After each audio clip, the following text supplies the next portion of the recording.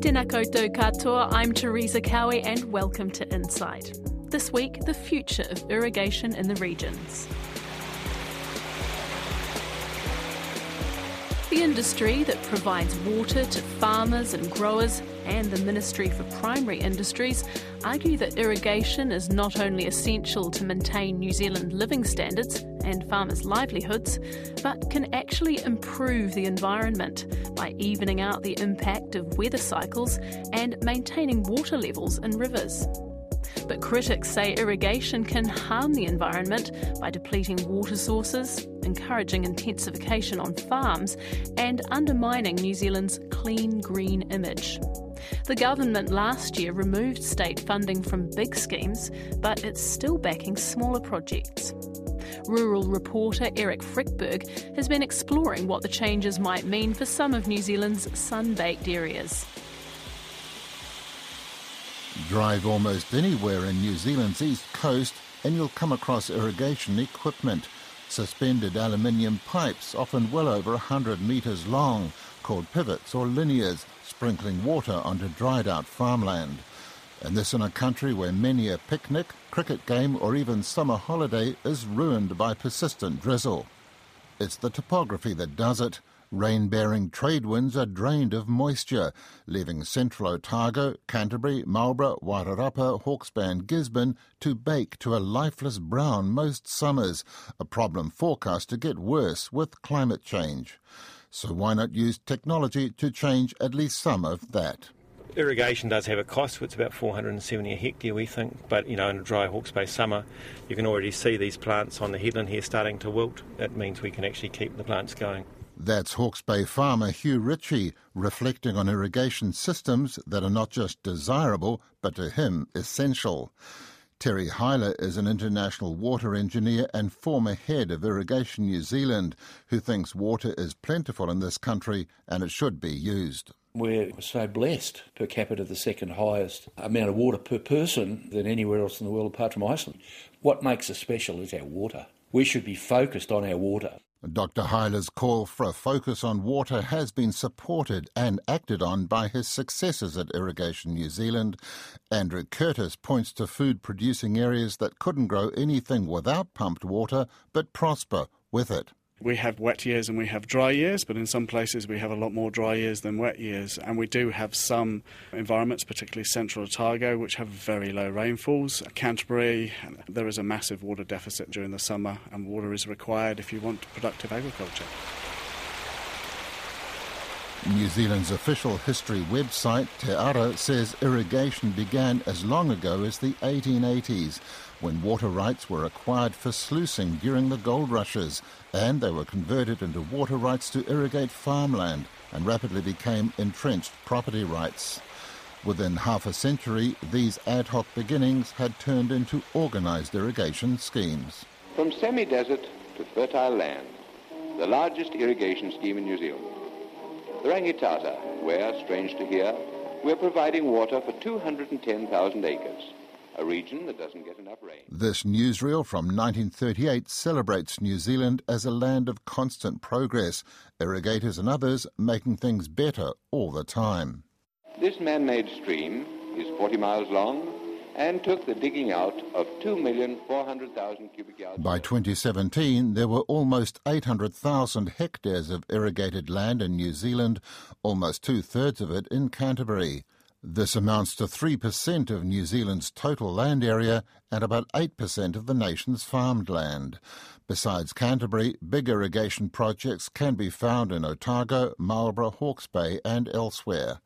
But according to Dr. Hyler, even doing all that takes just a sip from the total amount of water that is available. New Zealand in total uses 2% of our total water resource. In Canterbury, it's about 8 to 10%. The amount of water that's left in the system is still enormous. But Annabeth Cohen, who handles water for Forest and Bird, says irrigation schemes offer the public false hope.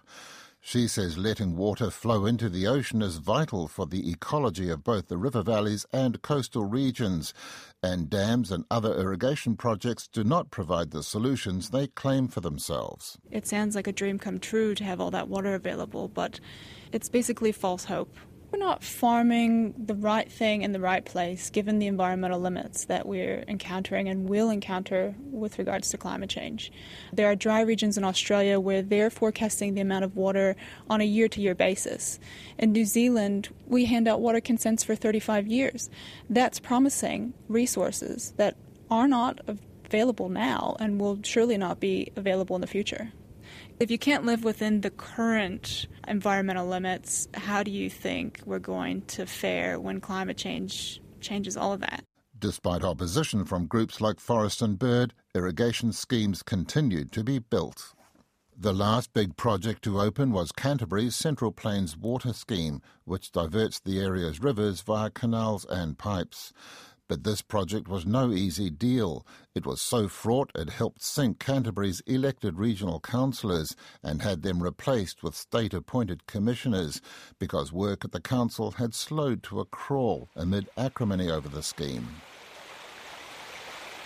Despite these disputes, Central Plains Water did get approval to go ahead, and Stage 1 and 2 of the scheme are now operative.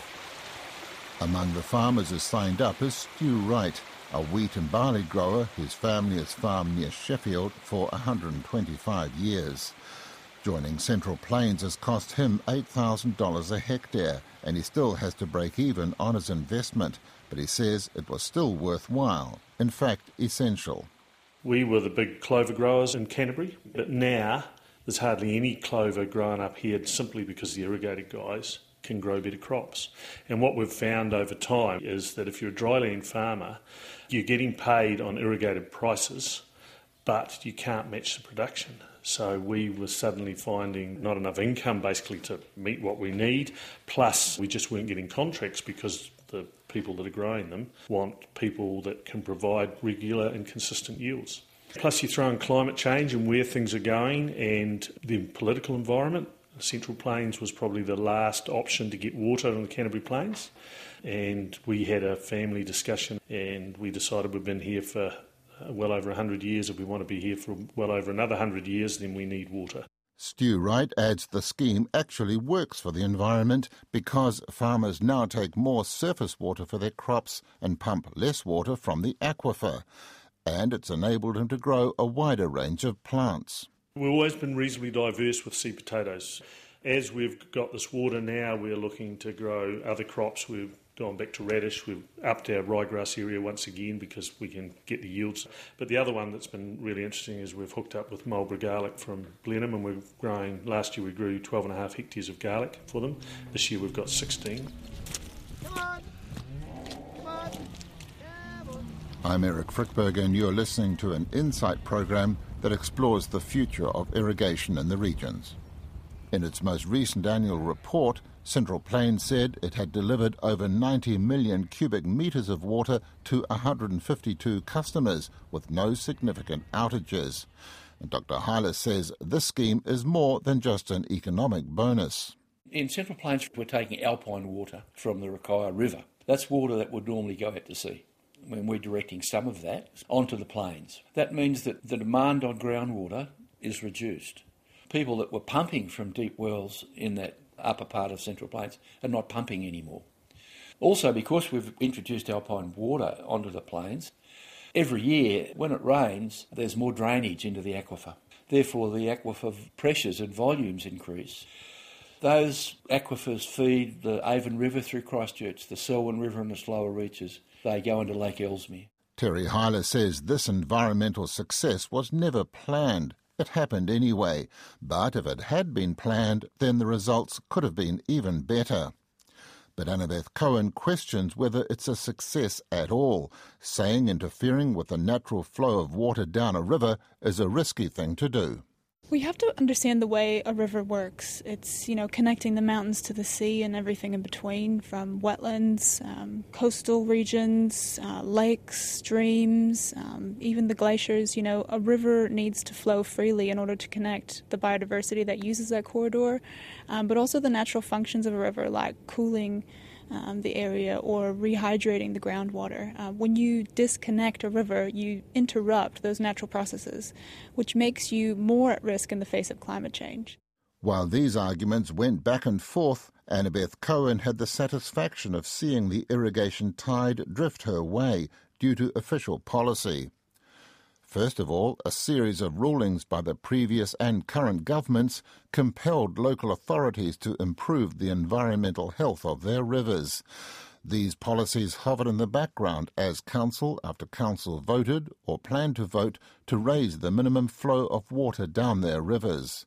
Drinking water might take priority, but irrigation water could be sacrificed. And then last April came this.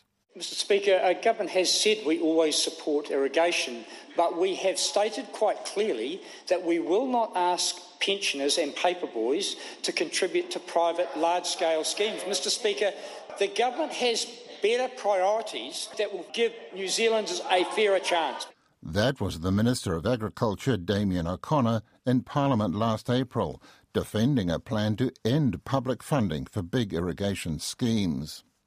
3 projects, Central Plains Water Stage 2, the Curau-Duntroon scheme and the Waimea Dam near Nelson continued because they were too far advanced for their legal contracts to be easily unravelled. But citing environmental worries, the government pulled state funding from Huranui in North Canterbury, from Hunter Downs in South Canterbury and from Flaxbourne in Marlborough. And that knocked the irrigation industry off its feet. But there was more to come. It's a complex legal issue, and the High Court found in favour of the Director-General's decision to do the land swap. Then that was overturned at the Appeal Court by a split decision. We needed to go ahead, and I know people were agitated at the idea that we had to go to the Supreme Court. That was the former Conservation Minister, Maggie Barry, lamenting a Supreme Court ruling that killed off plans to dam up to 93 million cubic metres of water in Central Hawke's Bay's Ruataniwha Basin. The ruling meant the proposed multi-million-dollar scheme would not be available to help increase the flow of water down the Tukitoki River, but those enhanced flows would still have to happen. Living downstream from where that dam would have been is Hugh Ritchie, who farms near the Central Hawke's Bay settlement of Ortane. He uses irrigation water from deep bores on his land. Driving round his fields, he shows one crop that simply must have irrigation water. This is a crop of seed carrot. This is a highly specialist hybrid seed carrot crop, and that is totally dependent on having water for the contract. Without water, we don't get the contract. And why would that be? Because the multiplications contracts for these crops are sort of international, so the company is committing to do the seed production has to also guarantee they're going to get a crop so they can provide the seed. New Zealand provides about 75% of the world's carrot seed total, so it's a specialist business and they need absolute reliability of crop. So again, controlling that water is a critical part of that. So in a way your hands are tied, you have to have the water or you can't sell the product. We won't even get a contract to even work the ground up without having water on hand and reliable summer water, not just water that maybe is switched off halfway through. It has to be guaranteed through the summer. Hugh Ritchie says his bore water is not stream depleting, so he might escape the problems facing many farmers in this region. But the deep bore supply is still limited, so it must be carefully rationed, partly through crop rotation, and not just to protect the soil, but to use a finite quantum of water strategically. It's a reasonably limited supply of water, so part of our strategy around that is having rotations and different crops so that the demand for the water we can move around through the season, so that as one crop's being harvested, that effectively takes pressure off the water and we can then concentrate that water in other crops. Not all farmers in the region have the buffer that Hugh Ritchie has, and some will be inevitable victims of the region's water quandary. The Mayor of Central Hawke's Bay, Alex Walker, explains further. Lifting of the river flows means that there is the potential for significant water bans in 6 out of 10 years. But there is no forecast that will tell us which of those 6 years are on ban and which are not. So if you're investing in your business and deciding what crops to plant, it's pretty much impossible to be able to do that looking down the barrel of 6 out of 10 years, we don't know which ones, where there will be significant water bans. A lot of decisions made disparately altogether, but without necessarily seeing what the full consequences might be. How do you feel about the process that led to this? Fair to say frustrated that we are in this situation which has come together from lots of fragmented bits of information and also fragmented emotion, so not always delivered by good fact and good science and good reasoning. Approximately 40 farmers, orchardists and business owners are thought to be in the firing line when it comes to water supplies. Many of them face water rationing. They might just survive, but then again they might not, and the best they've got so far is more time to transition to a new strict regime in whatever way they can. Alistair Halliburton is a pet food manufacturer who heads a group of local firms and businesses trying to deal with this problem. We're now faced with a clear understanding that the environmental window during the summer when nature can't supply water to our businesses is larger than it used to be and now probably not feasible for us. We can't realistically plan to continue our activities unimpacted. It will impact us and it makes the businesses really high risk, which is going to be a deterrent to investment and continuation and development. The region faces another new problem, an extra set of water drilling opportunities, labelled Tranche 2, issued when the Ruataniwha Dam was still on the cards, but still in existence, even though the dam isn't. 6 applications for this water, totalling 24.5 million cubic metres a year, are currently being processed, even though it's not certain enough water will be available to meet their requests. Then there's the problem of having to send more water down the Tukituki River when there's arguably not enough water upstream. The chief executive of the Hawke's Bay Regional Council, James Palmer, says that ruling was made by a board of inquiry which was considering the dam. When the Tukituki plan was put through the Board of Inquiry, a decision was taken by that board to increase the minimum flows by approximately 25% in 2018 and then another 25% in 2023. The 2018 minimum flow increase is now in place and fortunately we've had some rain in recent weeks, but if it does dry off in the summer to the point that the river triggers at that level, we'll be into a situation where the surface water users and the groundwater users who are connected to the surface will be coming under restrictions in terms of the irrigation. Spearheading concerns about all this is a group of Waipukaro farmers and business people led by Mr. Halliburton. He says all these problems have left a huge water deficit in the region, which must be made up somehow. We need to disconnect some of the criticisms that are levelled at irrigation, that irrigation equals dairying, which in turn equals environmental degradation. And that's really just a series of assumptions which cannot be used to guide what our future strategy is going to be. Irrigation is about the reliable growing of plants over the summer season. It may or may not be used for dairying. And if it is used for dairying, then dairying clearly can be done in a whole number of ways, and the environmental impact of that can have a whole series of different outcomes. What's happened in the past is not a predictor of how we deal with the future. Downriver from Waipukaro is one of the most productive agricultural regions in New Zealand, the Hiratonga Plains. While horticulture and cropping have doubled in size nationally in 25 years, nowhere has come close to tipping over what locals call the fruit bowl of New Zealand. Horticulture in general and wine in particular use less water than the dairy industry and have far lower greenhouse gas emissions, so they're sometimes seen as an environmental silver bullet, a way to clean up the environment and pay the bills. But the region's use of 90 million cubic metres of irrigation water a year, though well short of its 161 million allocation, is widely seen to be already at the limit of its sustainability, and new applications have been blocked. Yet horticultural output in Hawke's Bay is forecast to grow, which means more water will be needed than at present. Ben James is the president of the Hawke's Bay Fruit Growers Association, and he thinks the region is getting by for now. I think there's enough water for long-term growth as long as we all start to manage it properly. And what would that require? Smarter, more efficient irrigation systems, better understanding of soil and how our plants use the moisture when they need the moisture. Would there be any need for any more water storage or taking more water from the river or anything like that? Definitely water storage is an option going forward. We don't have enough water for peak times in our 1 in 10 year drought scenarios. The problem comes at the pinch point, the hottest part of the season when everybody wants the water. So that's where the storage solutions will come in to help us out through these pinch points, these really dry times. Yet the storage scheme proposed for Hawke's Bay simply isn't on the cards anymore. Environmentalists like Annabeth Cohen think it shouldn't be. Technology should not be used to help New Zealand live beyond its environmental means. But farmers say they've got no choice, and many point out that the country needs economic development to thrive. Faced with this conundrum, the government has opted to look two ways at once on irrigation projects. It's blocked funding for big schemes but allowed smaller ones to proceed, and even offered them taxpayer dollars via the Provincial Growth Fund. The minister in charge of this fund, Shane Jones, issued a passionate defence of his program in Parliament.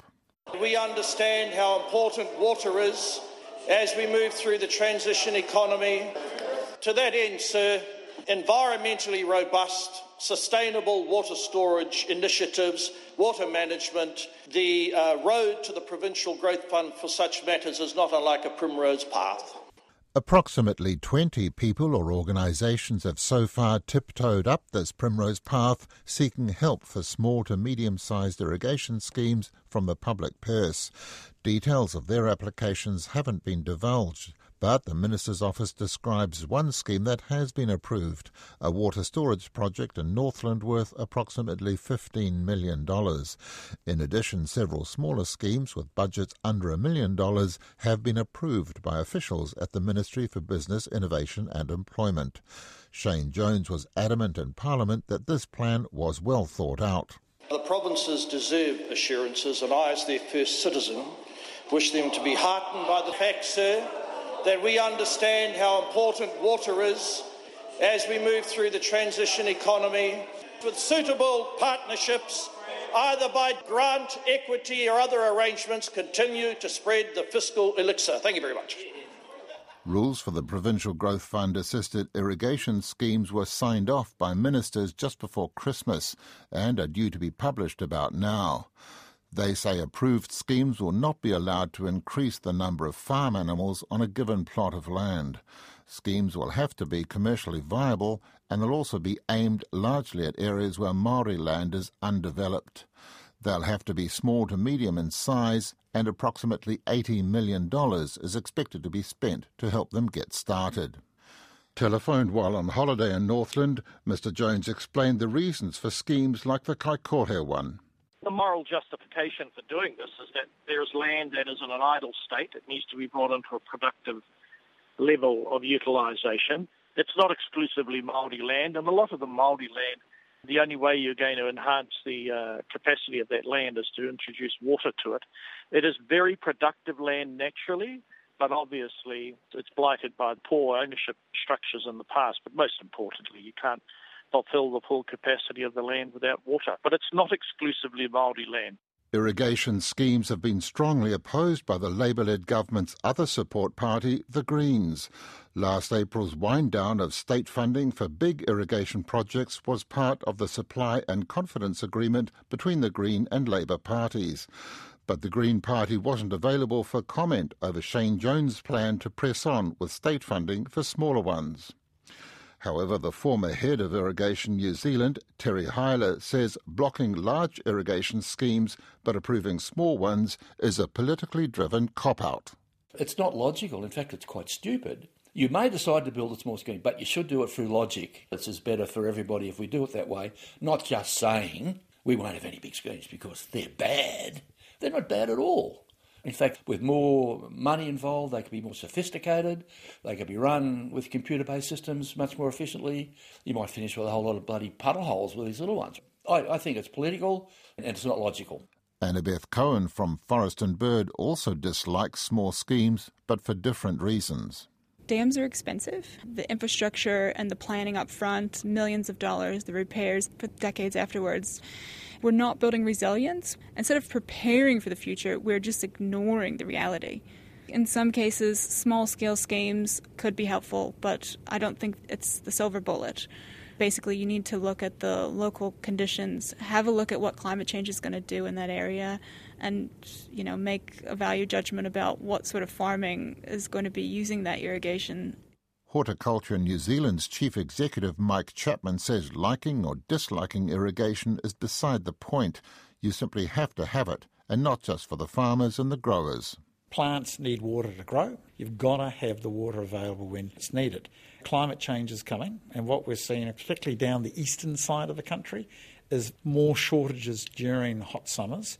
And so you've got to go to water storage. Water storage is the way of the future. It's the only way we're going to successfully continue growing horticulture, being able to feed New Zealand, and give urban New Zealand on the east coast water. Mike Chapman adds this helps New Zealand to pay its way, but there's an even more basic reason for these schemes. Food supply for New Zealand is number one. People need vegetables. And basically with vegetables, you're talking about locally grown, because if you want healthy, fresh vegetables, they need to be locally grown. So, number one, we need to focus in New Zealand about feeding New Zealand, and then we need to focus on export. At present, 47% of irrigated land in New Zealand is used for dairy farms, and 29% is used for arable crops and horticulture. But horticulture and vegetables produce 4 times the export revenue per hectare that dairy does, and have been hailed by the present government as a good switch for farmers to make. They use less water than dairy, but they still need some, and without irrigation, say they won't get enough. Annabeth Cohen of Forest and Bird, though, says farmers must change their ways. I think that we need to look at reframing the way that we farm. We've got to look at a resilient system in the face of climate change, and so that means monoculture systems are really going to be at a higher risk when we don't have the necessary rainfall, or we have to experience a drought or a flood comes through, disease and pests. If economy is the number one driver, then the environment is going to lose. Faced with these arguments, the government looks set on a middle path, allowing enough water to hopefully avert a crisis. That program was written and presented by rural reporter Eric Freckberg, with additional material from Maya Burry. If you'd like to podcast some more long-form journalism, you can head to our page at rnz.co.nz/insight, or go to Apple Podcasts, Spotify, or wherever you get your podcasts. Next week on Insight, Annika Smith investigates what drives some teenagers to kill. I'm Teresa Cowie, and that's all from Insight for today. Join us again next time.